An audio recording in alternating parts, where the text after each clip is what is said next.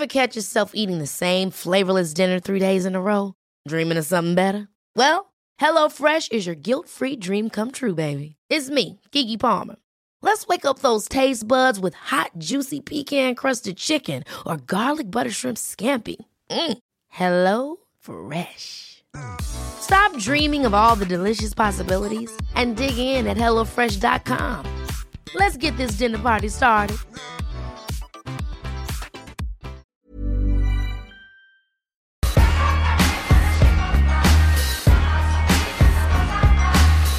Hello, my name is Mike Goldman, and you've stumbled across a show called On The Mic. Thank you very much for watching. You can watch all of the crazy episodes at onthemic.com. You can subscribe on YouTube. You can like us on Facebook and watch us live stream every Sunday afternoon at 3. Instagram, Mike Goldman Live. We're on iTunes. Find us everywhere. And hey, if you want to get involved in the Patreon side of things, we would love you to get the extra content that we provide and help us make the show. Thank you, Josh, Sam, and Keegan. Sorry, I almost forgot Keegan. You guys do a brilliant job from the Verve Network for cutting it all together and doing those little Instagram stories and letting people know about my little show called On The Mic. Today, a guy we have, he's not a little guy, but 3 facts about this guy, Josh Reed Jones. He is the founder of the Just Be Nice project. He gets a little bit thirsty when you twinkle his nipples. He doesn't even know why. And fact number 3, he's toured the world as a musician. Ladies and gentlemen, please welcome to On The Mic, Josh Reed Jones. It really sounds like so many people should just be clapping right now. Well, really we can edit in the sound effect of people applauding. Josh Reed Jones, yeah! Awesome.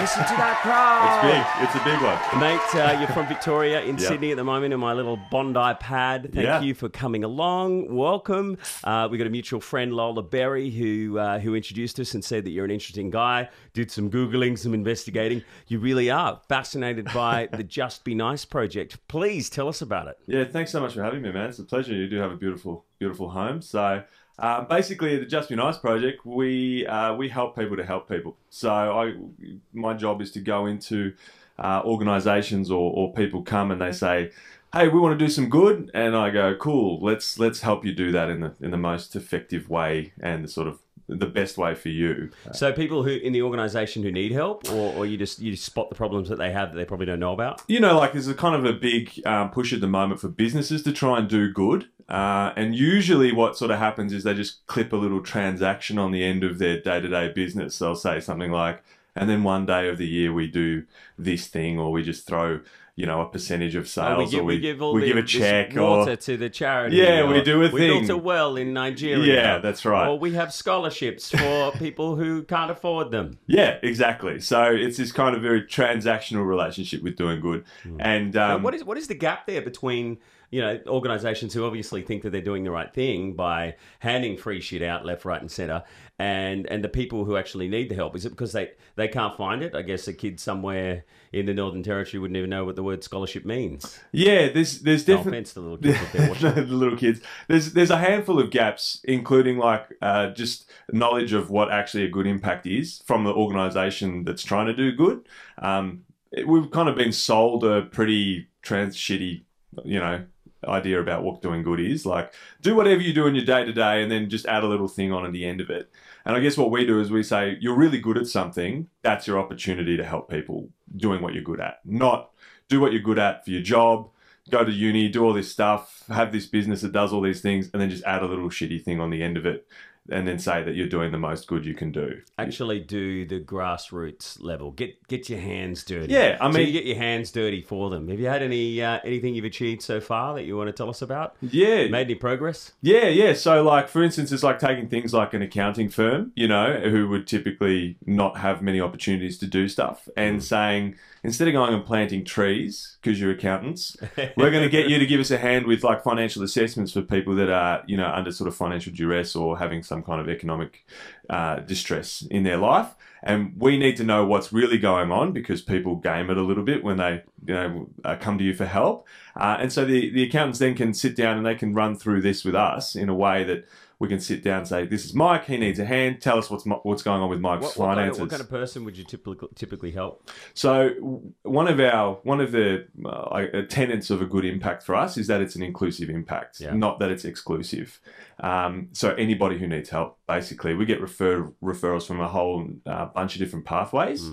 One of the things that's a real blocker to understanding how to do good is that people are really obsessed with one particular kind of thing. Like, I have elbow eczema, so that's my thing that I care about, to the exclusion of nearly all other things. When really we need to do a better job of helping everybody who needs help. It's funny you mention that. My elbows are really dry at the moment. Wintertime, man. So dry. It is, isn't it? Just oil. Just oil, any sort of grease, oil, any kind of grease, olive oil. I want to talk about Just Be Nice project a lot because it fascinates me, and I didn't even realize that there was a gap there that needed to be filled, and you're doing that. And I want to talk about your work with the Indigenous communities and so much more about that. But something I want to talk about first. I wouldn't say it's the most important thing, but it's going to be fascinating. Why do you get thirsty when you play with your nipples? Mate, I wish I knew. It's the weirdest thing. It happens if I do it, and it happens if someone else does it. I don't anticipate it ahead of time. But if you were just playing with the nipples, I would be really keen for a drink. I just get thirsty. It's the weirdest thing. I don't know. Since forever, I remember when I worked it out, and I was like, "Why am I thirsty when this is? What's happening?" Just a hand up the shirt, and it was just a nipple tweak. Anything for you? No, it doesn't do anything? Doesn't make me thirsty. It works both ways. You could do it to me too. It would still work. If anything, it makes me salivate. Does that mean you're thirsty? I don't know. If I salivate watching you play with your nipples, is that a different thing or the same thing? That's the end of the show. I got to drop out this window. So you toured the world as a musician with your girlfriend. What do you play? What's the story? Can we hear a bit? Percussion mostly. Ex-girlfriend. So let's not harp on that for too long. But Are you single? No. But we're getting a lot of people making comments on the Facebook right now saying he has the most amazing eyes. So just so they'll keep watching, just say, I don't want to talk about my relationship. I don't want to talk about it. Let's private guy. We'll keep that on the down low. She's a lucky girl. Thank you. Strictly from a man's perspective. Because you seem like a great guy. Well, it's a thing. We put on the mask and we wear it. You toured the world. That must be fun. Yeah, it's fun. Playing drums. Music is fun, man. It's fun to get out and do stuff. It's fun to see the world. It's fun to get amongst it and have a crack. So you played a lot of footy too. Yeah, played footy. Yep, did all that sort of stuff until I got too busted up to play footy anymore. From Melbourne AFL, I guess. That's right, yeah. You got this stocky rugby league body. Like, I grew up in Sydney and my dad made me play rugby league. I probably should have played AFL, but you grew up in Melbourne, you played AFL, maybe you should play rugby league. Yeah, dabbled in union. My old man's a Kiwi, so... Oh, union? Yeah. Oh, okay. But I went to public school, and so it's rugby league in the public schools. They don't play union down... In Melbourne? Yeah. Awesome. So it's catching on in Melbourne? Well, Melbourne Storm have been so good for so long. Can't ignore it, can you? There's a lot of bandwagoners. So everyone's like, it's a winning team, we're on board. Still a big Storm fan? Yeah, love the Storm. Yeah. Were you upset when they cheated against Manly in that grand final? Mate, there was a lot of cheating going on, I'm a Manly fan. Okay. That's why I'm giving you shit. But I'm also a Blues supporter, which is strange. Oh. Yeah, for a Victorian. Because you're born here? No. Just back in the day, I was just a big fan when they weren't getting flogged every single year for a decade. You're a traitor. Yeah. What the hell? We don't have a team, so okay, fair enough. had to be someone. Well, can they have a team? Are there enough people from Victoria to be a part of State of Origin? I don't think there are. I don't think so. I don't think anyone would care either. I mean, people are barely caring now when it's sort of a whitewash most years. So we're doing our best. All right, let's talk about the Just Be Nice project, and congratulations on finding this niche, this incredible idea. Let's talk from a little kid's perspective who not sure what they want to do with their life and their career. How do you take them through looking towards the trajectory of where they're going to go and what they're going to do, and how they can focus on their goals and to get one of those scholarships or to get something that might be on offer from a big organisation?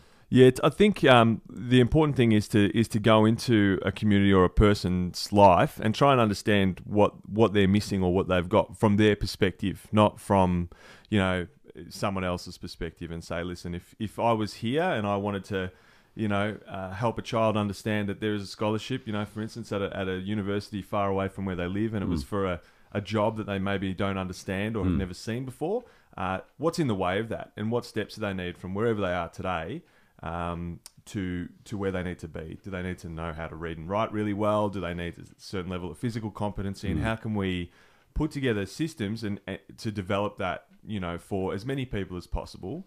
So usually that involves things like, developing teachers and, enabling them to have the resources within a community or within a school environment to do that. And for the kids, it's, like everything, it's just make sure you get the opportunity to be really good at something. That's where you're going to have the best success. That's where you're going to be able to have the most impact positively, in the world. If you're rubbish at something, you can't really do much with that. I'm never going to bake to save the world. I'm like the worst baker. So Chewbacca's calling us. Sorry, I should have said turn phones off. Yeah, I'm not a very good baker either. No, terrible. But how do you help these kids figure out what they're good at or what their passions are and where they want to go? It's actually not that hard to find out what people are good at. Because it's being good at something is often like it's a process. And so it's enabling people to have the things in front of them that allow them to continue that process. So I might catch a ball really well as a kid, and you go, great, you're catching the ball really well. And if we do nothing else with that person, they're not going to turn into a good footballer. But certainly that's like a great stepping stone. If you then teach them how to run and catch, and you teach them how to drop the ball onto their foot left and right, and you teach them how to handball, and you just keep those things in front of them. And if they pick that up, you go, well, 5, 6, 7 years down the track, this kid's a really great little footballer. Yeah, so you just got to check in with him and make sure he's on the right path and still studying at the same time. Because I love the way in America with, the college football, basketball, athletics, you've got to get grades to be able to play for the team. Yep. We don't have that here. I think that's why we have so many douchebags playing rugby league. I think we need to put something like that in place. What do you think? Yeah, absolutely. I think that like a balanced upbringing is good for everybody, and I don't blame anybody for not having a balanced upbringing, whether you come whichever side of the tracks you come from, and in the same way that sometimes maybe really clever kids aren't socialized that well. We have really good athletic kids that maybe aren't as educated in the book smarts as well. Identifying those things and allowing people to play to their strengths, but keeping a hand on a balanced, well-rounded experience of the world, however that comes, I think is super important. Really important. What was it like for you growing up? Did you get bullied? Did you have a good upbringing? You No. seem like a well-mannered, good young man that was brought up very well, were you? I got lucky. I have a wonderful mother, but I grew up in a pretty violent and abusive kind of household as a kid. Yeah, we had a bit of the I guess the once were warriors sort of situation with my old man, and but on the flip side to that, I'm very lucky to have a handful of aptitudes that have served me. Do you think that's what made you want to help your young kids be the best that they can be now? Is it from that upbringing? I think made you realize certain things that you wouldn't do as an adult? I think what I took from all the things that have happened in my life is that the gift of a tough time is taking that and using it to understand other people's tough times. I'm not obsessed with people who've had the same upbringing that I've had, but rather say that everyone's got their worst, and why don't people get the help that they need when they need it, for as long as they need it, regardless of how they come to need help in the first place. I like what you said there, about taking something from bad and making it good. We've had on the show a couple of times Dr. John DeMartini. He's written like 40 books, travels the world. And when I say that, I mean literally there's a boat called The World he travels around on. And he lectures about, I think one of the best things that he says is, if you're not thankful for something, then it's baggage.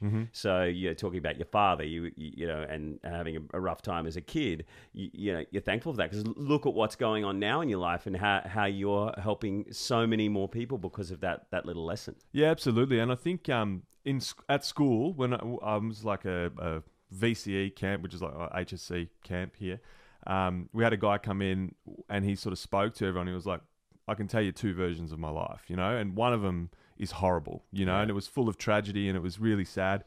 And all this really kind of dramatic stuff happened to him. And he's like, and there's this other version where I, sound like a bit of a wanker because it's so kick-ass. And he's like, it's easy to get people on side with your sad story. And gratitude helps. Yeah. Get over all the horrible stuff. I mean, I've found whenever I've been depressed about something, and compared to a lot of people, I have nothing to worry about. But you see some of the most successful people in the world being depressed.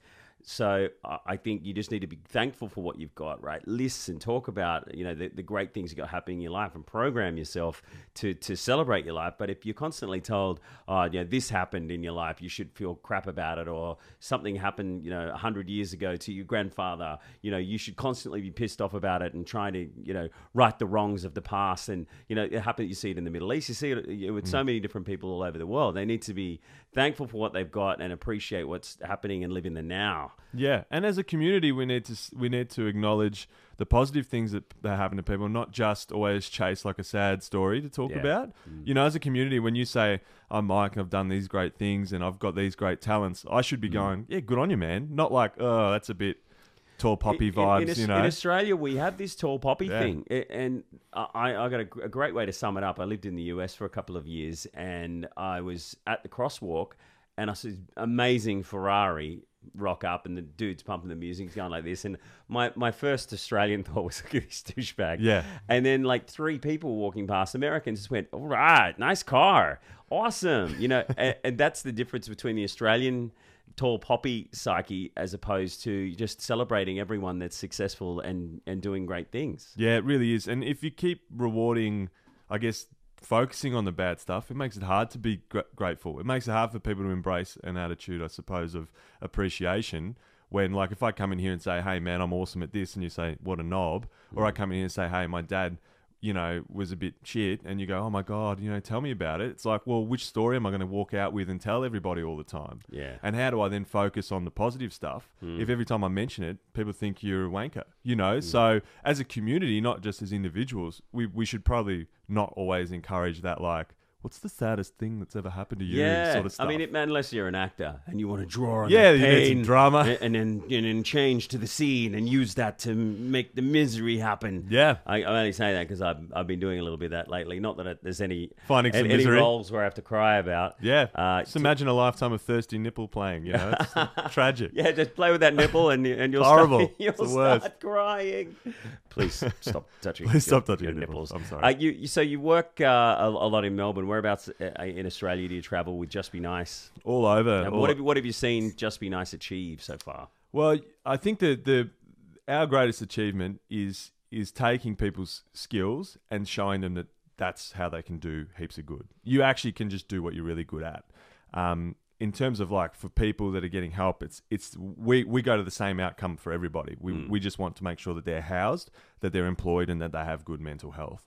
That's the outcome for everybody that we help. So I guess that's kind of the same all the time. And different people start from different places. Some people only need help with their mental health. Some people only need a job. Some people only need a house, and some people need all of those things. And that might take a really, really long intervention with lots of stops along the way.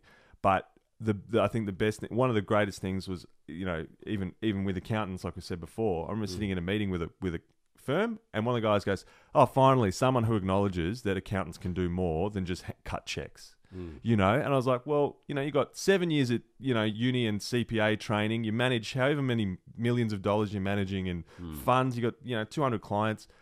The best thing you can do is not spoon soup at a soup kitchen. You can do more than that. You can do something way better. Man, that would be the worst possible job in the world. Shout out to Greg Kelly from Williams and Partners in Brisbane. They've been doing my accounts for a long time. And it's you just, even got to keep your accountant in Brisbane. It's that bad just for hurts my head to even think about it. Be in another state. But the amount of people that must accounting, for example, like the amount of people that must ring them every day, just having problems with shit, and their tax departments charging them too much, and their bills too big. I mean, for those people to actually, put the yin in the yang and get out there and do something positive for the world, it must be really hard for them to break out of all that negativity. I'm only just saying things like, I hate accounting. Because you only call your accountant to complain about stuff. Be Pretty like, much. dude, what's going on with this check? I want to keep more of it. What's happening? Pretty much. Yeah, I think that's a bit of a fundamental shift in the way that people help people that we're trying to achieve is to move away from that, like, hero moment into like, it's the stuff you can do every day. Yeah. It's not about taking a whole day to go somewhere and observe disadvantage. It's about being available for 10 hours a year for me to bring someone in for an hour at a time, and you can help them at the other end of your skills. I mean, I can't do it. You wouldn't do it. Like, someone comes in with their tax and you want to help them. You're like, Mate, I've got no idea. But like on my level, I mean, I have people contact me every day. They say they want to be a voiceover artist, or Yep. they want to work on television, they want to start up a podcast or chat show, they want to learn how to pick up the ladies. Yeah. They don't call me for that. I'm always happy to say, these are the voice agents. That you need to get your demo together or whatever. And I don't ask for any money for helping people like that. And I feel like it's something that I owe the industry, and something I love doing. I went up to Cairns with an organisation called Gilead, and we went into some of the local Indigenous schools, and they have a few programs set up to help Indigenous kids, figure out what they want to do in life, a lot along the lines of what you do. The Shepherd Foundation, I think it's called, up there. It was about a year ago that I went. And the work that they do is great, and it's just mentoring a couple of young kids, and like they follow me on Instagram now, and they message me sometimes, hey, how do I do this, or how do I do that? And I want to know about the feeling that you get from helping people and what you do, as opposed to just getting paid for doing a job, and why other people out there should do something along the lines of this with their 10 hours a year, if that's all they've got to contribute to society. Yeah, I think that To helping people. Yeah, of course. Well, I mean, for me, it's really I'm kind of divorced from the face to face of the doing good bit. It's really easy to get sidetracked when you're trying to help people with that coalface good times bit. It's like running a business, and the meetings are fun. Or like, when you go out and you're presenting to people and you're doing, that's fun, and your BAS statements kind of suck. And you can kind of like let that lapse a little bit if you really focus on the exciting stuff. Obviously, getting face to face with people who need help is fantastic. I really love being out amongst people. But it must bring a tear to your eye when you see someone over a couple of years who wasn't really sure what they wanted to do. They had mental health problems. They couldn't figure out where their career was going. And then all of a sudden you've joined the dots for them, and they must be very appreciative. Yeah, I mean, it is really great. And over years of, especially at-risk youth, I think they're like probably, one of the really rewarding communities to work in. Over a long period of time, you do see a bunch of kids who are rat bags sort of, coming together and working it out and getting some shots, and those things, that really matters, and of course it feels great, to do those things. But for every, 20-minute moment that happens, there's probably 75 bazillion hours of stuff that's not that exciting behind it.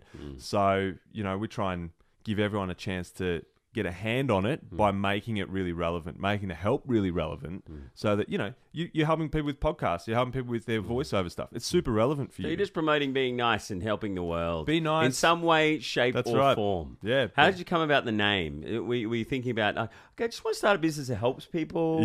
Yeah. There's a hole in the market there between people don't know what they want to do. They might have mental health problems, and, getting to university or getting the job they want. What were you thinking about it? I guess the way that it's sort of structured is like in a pyramid with sort of 3 bits, and the base of it is that everyone can just be nice. Like non-verbal kids can be nicer to each other. And then the next step up on this kind of pyramid of impact is to be really good at something. And then the next step up is to do good. And so it was kind of like, well, what's the thing that everyone can do? I can all just be nice. Everyone can be a bit nicer and take ownership of that themselves. And not everyone can be really good at something and have heaps of impact. The numbers dwindle towards the top. So if we called it just have a big impact group, it'd only work for a few people. Yeah. That But works for everything. Works for just kids, be nice, works for everybody. CEOs, bosses of companies. That's right. You mentioned that you might have had a rough childhood. You might have been bullied a little bit at school. A little bit. I used to tap dance and had a big afro and used to read books at lunchtime and stuff. So yeah, that was one of the facts that you didn't tell us that we could have mentioned. Yeah. Is that when you figured out that your nipples make you That's cry? right. Just a little make you thirsty. Yeah. So when you're a kid getting bullied, obviously you take positive out of that. So you wanted to start this Just Be Nice organization. So maybe a kid will hear about Just Be Nice and think, okay, I'll just be nice for a change. Yeah. What do you think about the zero bullying in schools, zero tolerance of bullying in schools? Yeah, I have a little bit of a interesting relationship, I think, with bullying, because I'd come home from whatever went down or, that sort of thing, and Mum would go to me. The first question she'd ask was, what did you do? She knew I was a mouth. So it's your clever fault. Kid. Yeah. Not Same with me. Not that it was my fault, but just like, come on, beatings don't just fall out of the sky usually, But they do. Sometimes they do. But, the fact was, most of the time I was being a little mouth, and then someone who wasn't a mouth but was bigger than me would have a crack. And And, she'd say, look, just laugh at when they call your names and whatever, just go along with it. And I literally remember the first time that a guy called me Bush because I had a big afro and I had a million nicknames, Curly Sue, Ronald McDonald, whatever. They just yell it. And it used to upset me. Were you a ringer? No, just an afro. Oh, okay. You don't need to be that specific when you're a kid. You can just pick a thing and pick on anything. it. Anything. Oh, nose face. Nice nose on your face, nose face. Stop it. So, You mean you had to bully me? but I remember laughing one time. They go, they call me Bush. I said, all right, call me Bush. And the guy's face literally was like, what? Yeah. I'm like, yeah, go ahead. No, well, this is no fun. That's like, cool. Nickname. Thanks. It doesn't mean anything. Water off a duck's back. yeah. And that was a big deal. So I think like when we, what we're encouraging all the time when the conversation about bullying at the moment is really focused on, have you been bullied? Do you feel bad? My experience in communities and with people who get in trouble with bullying is they're often having a tough time themselves. Yeah. And we're punishing people that often have other things going on, Yeah. rather than encouraging kids who just to learn a lesson that sometimes people say shitty things to you. Be better than that and build character yourself. You never know what that person is person, actually going through. Horrible at things can be home. happening at home, And Like I remember, that's why they do it. I might have been a bit of a smart ass in class, and I might have, been a bully to other kids, and they were bullies to me as well. But at the time, my parents were getting divorced, and punching each other and carrying on. All sorts of horrible things were happening. Ever catch yourself eating the same flavorless dinner 3 days in a row? Dreaming of something better? Well, HelloFresh is your guilt-free dream come true, baby. It's me, Keke Palmer. Let's wake up those taste buds with hot, juicy pecan-crusted chicken or garlic butter shrimp scampi. Hello Fresh. Stop dreaming of all the delicious possibilities and dig in at HelloFresh.com. Let's get this dinner party started.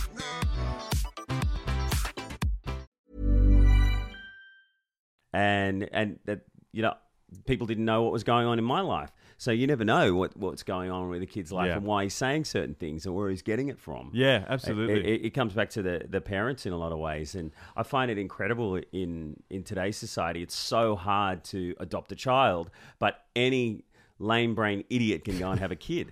Yeah. It's an interesting sort of variation on like mandatory sentencing, which also doesn't really work. Like if you just like. You said something mean, you're instantly a terrible person and you're going to get in trouble. It sort of prevents the investigation into why you're acting up in the first place. And that's not a good lesson for people to learn because it makes it all about the person who's been bullied. And it gives bullies power that way. Because, if I just keep telling you, hey, Mike, feel good about yourself regardless. Feel good when you're a little kid. It works when you're a parent to make you feel good because I'm the most important person in your life. So when I tell you to feel good, you do. Problem is when you get a little bit older, the parent is no longer the most important person or the most important voice in your life. And what I've actually taught you is feel how people tell you to feel. So all of a sudden you fall in love with Emma at age 12 and Emma says, you're the worst. Go run away from home and move to Queensland on a bus because you're a loser. You've learned your whole life to listen to what people tell you to feel. And as your parent, I say, no, don't feel bad, Mike. You're a good guy. And you're like, well, it doesn't matter what you say because I love Emma and she's the most important thing. And that's a terrible lesson for kids to learn. Like, what you need to learn is like, hey, if you do a bad thing, feel bad. Don't do it again. And feel good that you didn't do it again. Build that up yourself. Get an identity that is predicated on what you do every day and work on that. And then when someone says, something really completely stupid like, Mike, your big blonde afro is ridiculous. I know you are, but what am I? Yeah. That's not my only comeback. You just go, well, I don't even have one. So that's a stupid thing to say. And when someone says something else to you, it's the same process. Don't take it on board. Yeah. Just be your own person. Yeah. Back to the bullying thing, and there's a lot of schools now that are saying there's zero tolerance, and they'll kick a kid straight out. We're talking about how you never know what that kid's going through at home, what problems they're dealing with, and sending them home to more shit and more time on their own to go and shoplift or graffiti or do horrible stuff. It's not good. Yeah. So there's all these crazy lefty people that are saying, zero tolerance. You can't even tell someone that they've got funny hair. Yeah. It's just completely wrong. I feel like there's the solution is in support for all people. The person who's obviously really affected by it needs support to understand, like, hey, don't listen to this idiot and let's work on these things. And then the person who's saying these things needs some help to understand, why that's not a good thing to do, and find out why you're actually acting up in the first place. It's really easy to change people's actions. You can make a rule, you can do that thing, you can boot people out, you can remove them. But changing attitudes takes a long time, takes a lot of engagement, and that's where we're missing that piece a lot. So you drive down the freeway, you slow down under the bridge because you know there might be a camera there, but it doesn't fundamentally change your attitude about doing 106 on a freeway. You just like change your action because you know there's a speed camera there. There's the same sort of thing with this stuff. Like people like, I won't tell Mike he sucks to his face, but as soon as he walks off, I'll tell him he sucks. You know, like and or write it in the comments section below. Right, that's it. You know, we'll just tweet at him or just say that thing.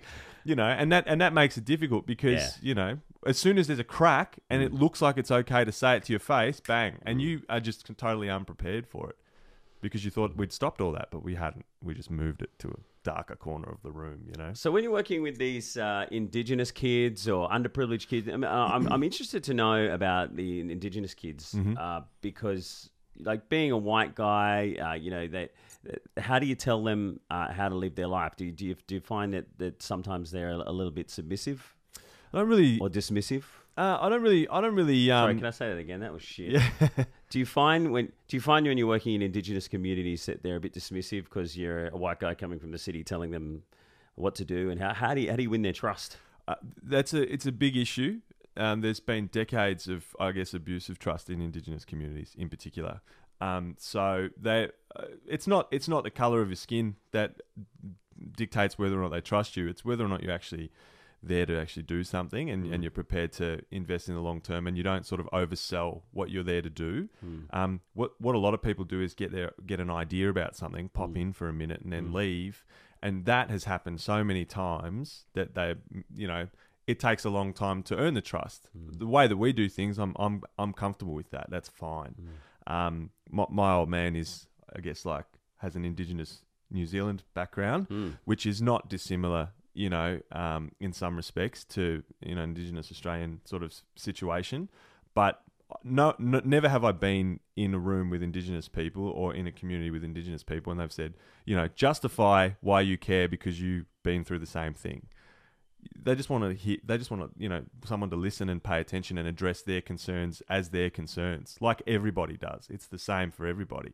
The difference is they weren't even allowed to vote in the country until the 70s, basically, and so they're behind the eight ball in a lot of regards in terms of representation. You know, at a level that informs policy and gets things done. And there's been a very sort of paternal sort of relationship between the broader Australia and the Indigenous Australia, you know, which has been misused. Like they've been treated pretty poorly for a long time. So whereabouts in Australia do you work with these Indigenous kids? Wherever they are, so all over the place. Like I was saying, so you got a team of people, or is it just you? Yeah. So what we do as well is work with existing organisations and augment their capacity.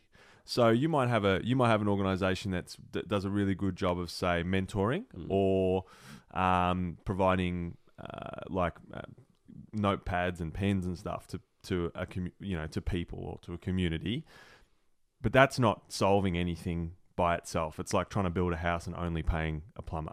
You need the carpenter there, and you need a flooring guy, and you need a roofer and a sparky, and they need to come. You need a team. You need a team, and they need to come at the right time, and they need to be paid what they need to be paid, and you know the end goal needs to be clear and sort of managed by a third party. That's what we do. So we go in and augment the capacity of a school to do some other things. They might not have access to information or certain people to come and work with the kids and teach them about what being a lawyer is, or, you know, blah, blah, blah, blah, blah. So it's mainly in low socioeconomic areas, and you're so telling them about things that they would know about there in the city that they could do, and they could, you know, look for that new career.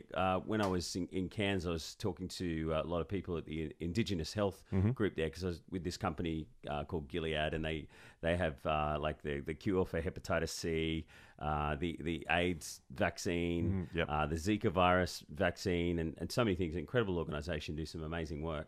And the doctors and nurses that work there and the Indigenous elders were saying whenever they train a young Indigenous kid to be a doctor or a nurse, a lot of the time they end up saying, well, I'm out of here. I don't want to be in this place anymore. And they find it hard to get people to go to those regional areas to work. Do you find that same thing? It's hard to get people to go to regional areas for anything. You know, there's been like a flood of people from rural areas into urban areas in almost every developing country or developed country, on the planet at this point in time. So there is challenges around that, but certainly for me, that's not a barrier to going in and doing work there or attempting to get people out. Difference is it's just not a lot of spots for people. But part of that also is that we don't just work with low SES communities. Like I've done work say at Melbourne Grammar School, which is about as sort of the other end of the scale as you can get. It's just you're just working on different things. They have a different set of issues, and they need understanding the other direction as well. They need to understand that it's not just a matter of, hey, just work harder and you can do good as well. And why don't you just go and take all these opportunities that we know exist?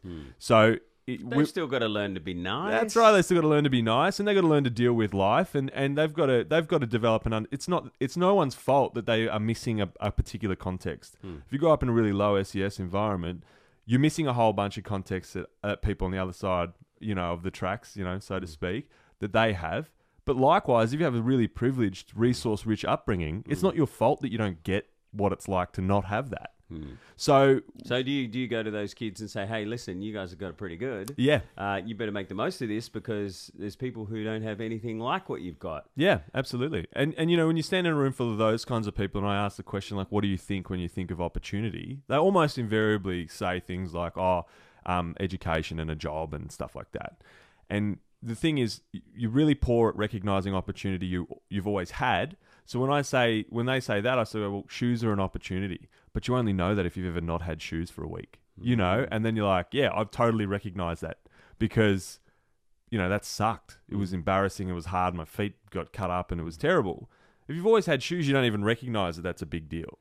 So you're basically teaching those kind of privileged kids to know what it's like if they were underprivileged. Yeah, to give them tools to better understand that context. Maybe take them to some of those other areas so they can see and appreciate what they've got. Yeah, sometimes that's a part of a lot of their curriculum. Yeah, that's a part of a lot of their curriculum. But before we're going to take them somewhere, we want to teach them how to understand things even better than just going and observing them. Like, take the moment to give them the tools to understand from someone else's experience instead of going and seeing someone and going, well, I think this then because I've seen X. It's about saying, well, there's actually a few more steps you can do to better understand their situation when you do eventually go and maybe see it at the same time. I mean, if you don't understand algebra, there's no point taking you somewhere where they're talking about it. I have no idea about algebra. How do you give two pieces of fruit X that equals X amount of onions times Y potatoes? That's obviously Pythagoras. It's Pythagoras every time. Mr. Farnsworth at St. Paul's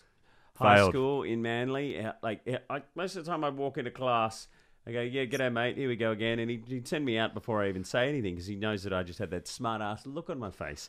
Is there something that you tell these kids in general whenever you go and work with them, the first three things you can do to be nice or how you can be nice? Like, how would you lay it out for them and tell them exactly what you're there to do? Yeah, so when we're talking about being nice, it's about everyone gets to define their own sort of version of that, I suppose, and it's about sticking to it, really. So the simple things around manners and stuff, like say thank you, and you can say thank you very much, and that's a little bit nicer. You can ask people how they are. I mean, when you're driving, you should wave every time. You should wave every time. Why do people not wave? That's the worst. When you've let them in? Just wave. Well, you travel all over Australia. Yeah. Where do they wave the most? Country somewhere. Yeah, but in the But cities, in the they cities, don't. there's not as much waving. I think Sydney would be the worst. Sydney's the worst. No one waves in Sydney.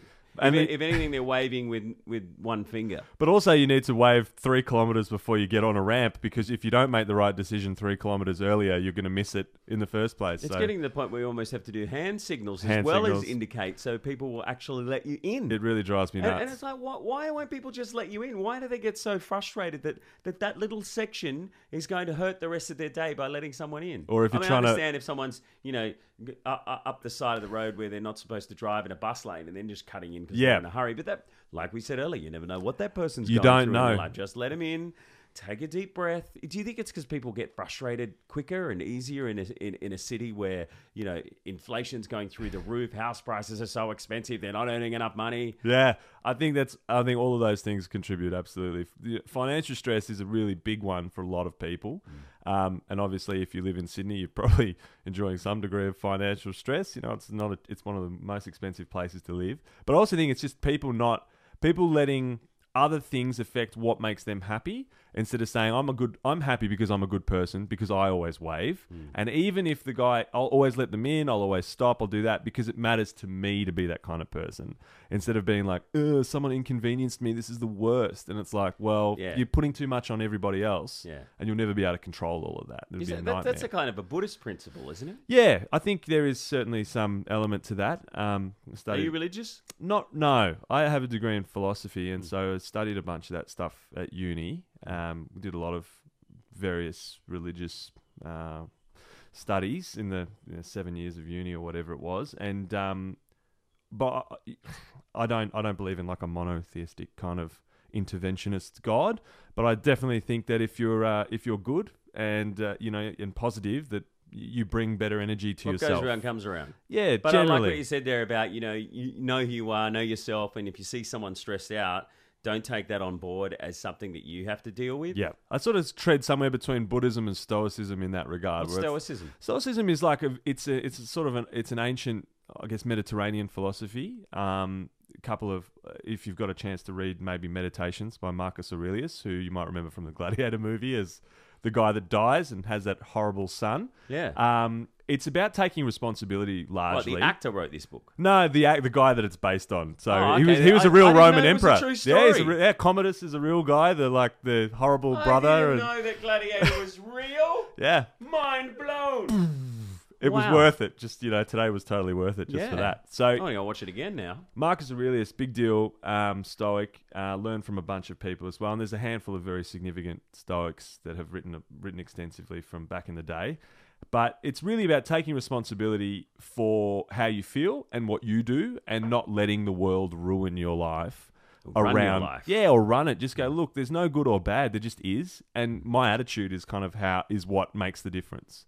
And if you can go through life like that, I mean, it can be hard. It can be a little bit cold sometimes for some people. But I'm a pretty rational person, so it really resonates with me, and I sort of take that attitude a lot. Helps me get through people being. You mentioned meditation before. Do you meditate? So look, I'm not very good at meditating. I try and be present in the moment of things. And that's hard enough for me, as opposed to sitting down and trying to be just by myself. I just try and enjoy things for what they are.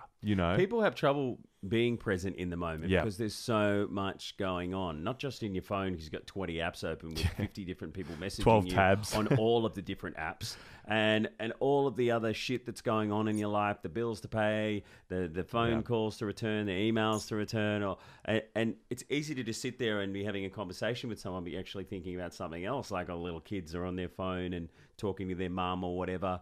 But being present and focused in the now, in the moment, is something that has helped me figure out what to do and where I'm going with my life, definitely, because I found out I was getting caught up with a lot of shit that was going on around me. And having a brain working on, TV and radio, because right now, the cameraman didn't show up today, so I've got this camera going.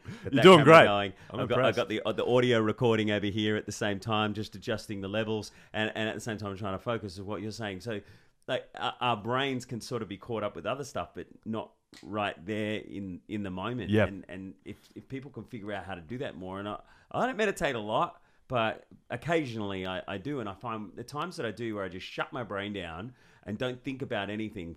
Some people probably think I don't think about anything all the time, and I'm just for 20 years, for the last 20 years, there's nothing going on around there, but just flies or something in that weird brain. Someone called the monkey with the cymbals just clanging away in there. Someone called me the other day the world's first living brain transplant donor. But the more you can clear your mind and not think about anything just for 5 minutes a day, it's incredible the difference it makes. Even when you go to sleep, your thinking, your brain's going. You just need to shut it down, and it helps. Yeah, a lot of people. I mean, it's something that a lot of people are finding very useful now. Certainly, there's a lot of apps and things around it, and in the mental health space, a lot of talk about it. There's a few apps I've had a crack at. Yeah. Like, there's what is it?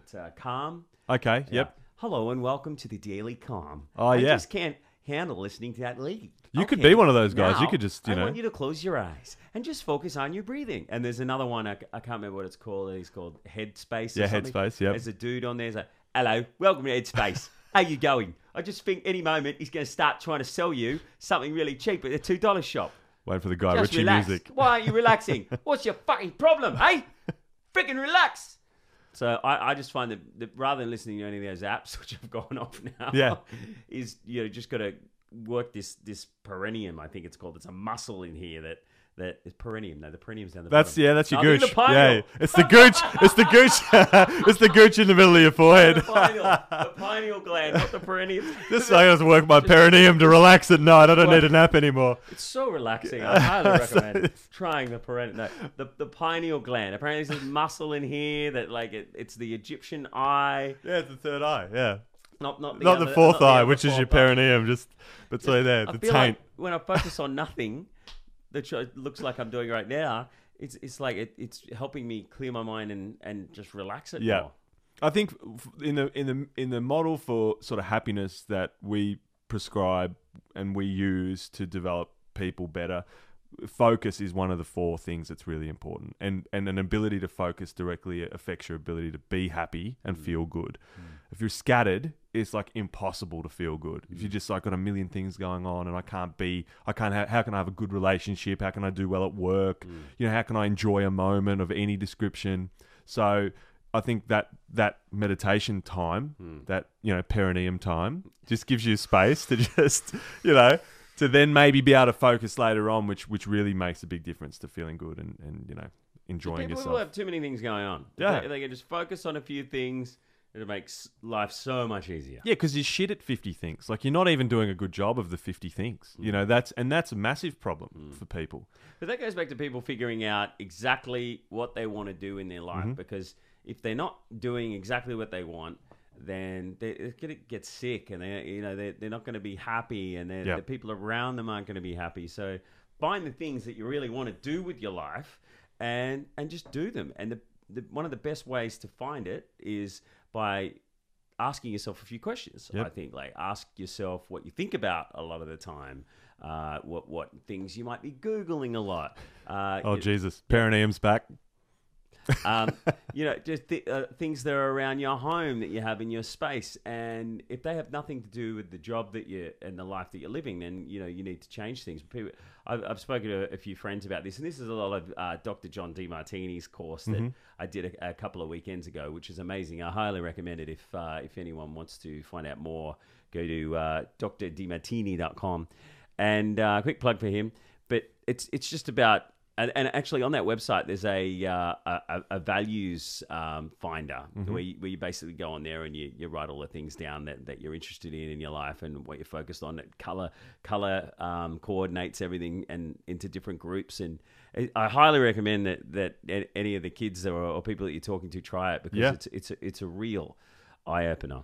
Yeah, it's interesting. I mean, also just stuff that you're good at, you're always going to enjoy it more. Like knuckle down and attempt and see things out. There's kind of, sometimes I think people are looking for something that feels good all the time, and there just isn't a thing like that. Everything that's good, or there's like this kind of balance between like, oh, you got to hustle, you got to work really hard, and then there's this other things like, but feel good all the time by doing what you love. And it's like, well, I mean, even though you love your kids more than anything, whereas I'm not a parent, but I see it, they still drive you nuts, and you still have tough times with them, and they're still annoying. So, nothing just feels great all the time, but if you can see through how you feel at any given moment to the point of why you're doing it, then you can get on with it. You can, and it makes it worthwhile. And the better you get at it, the more you get out of it, and the more you can do, and the more opportunities open up. And I don't think we do enough encouraging of people just be really good at stuff. Just be really good, and we should pat people on the back for being really good, and And don't let encourage anyone people to be tell really good. you what you should be good at or what you shouldn't be good at. If it feels right in your heart and your gut feeling and your brain all at one, just go for it. Yeah, get after it. Do it. And you might have to do that shitty job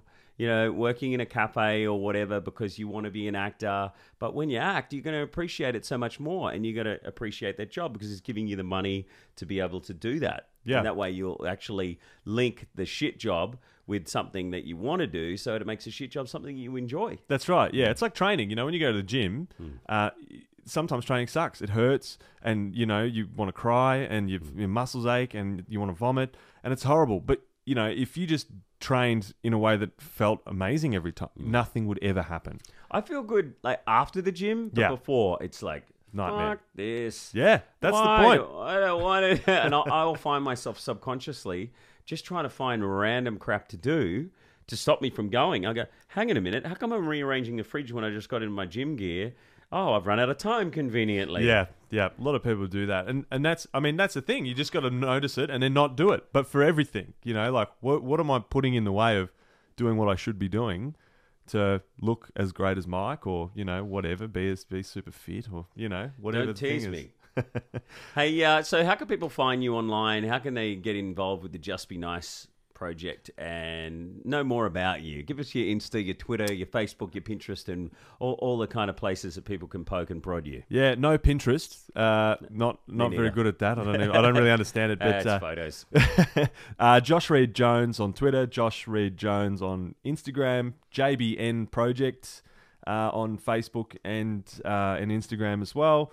And I think we have a Twitter, but the JBN Twitter doesn't do much. But how do people get involved? They hop on. There's a little thing. You just pop your deets in there. A little questionnaire comes through. We ask you a bunch of stuff about what you do and what you like to do, and we sort of take it from there. And usually someone gets in touch with you, and we have a bit of a chat. And we work a lot with organisations because they sort of have a bit more scale. But when people are interested, there's stuff for people to do. There's always things for people to do, and we try and keep people doing like what they're good at and what makes sense to them. And what they can do for a long time. Not just necessarily pop in and just do one thing and then call it a day. We want to make it relevant and keep them going for a long time. An ongoing plan. Yeah, absolutely. That's how you do. That's how you get long-term results. What is your ongoing plan? What is next for you, mate? I'll just literally just keep scaling. Just keep getting more people involved, helping more people, changing the way that people help people, and trying to do a better job every day of what we're doing.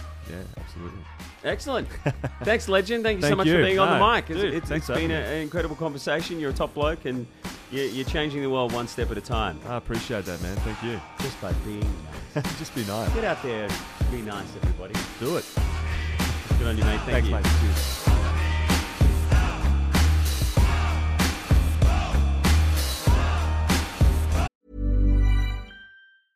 Even when we're on a budget, we still deserve nice things.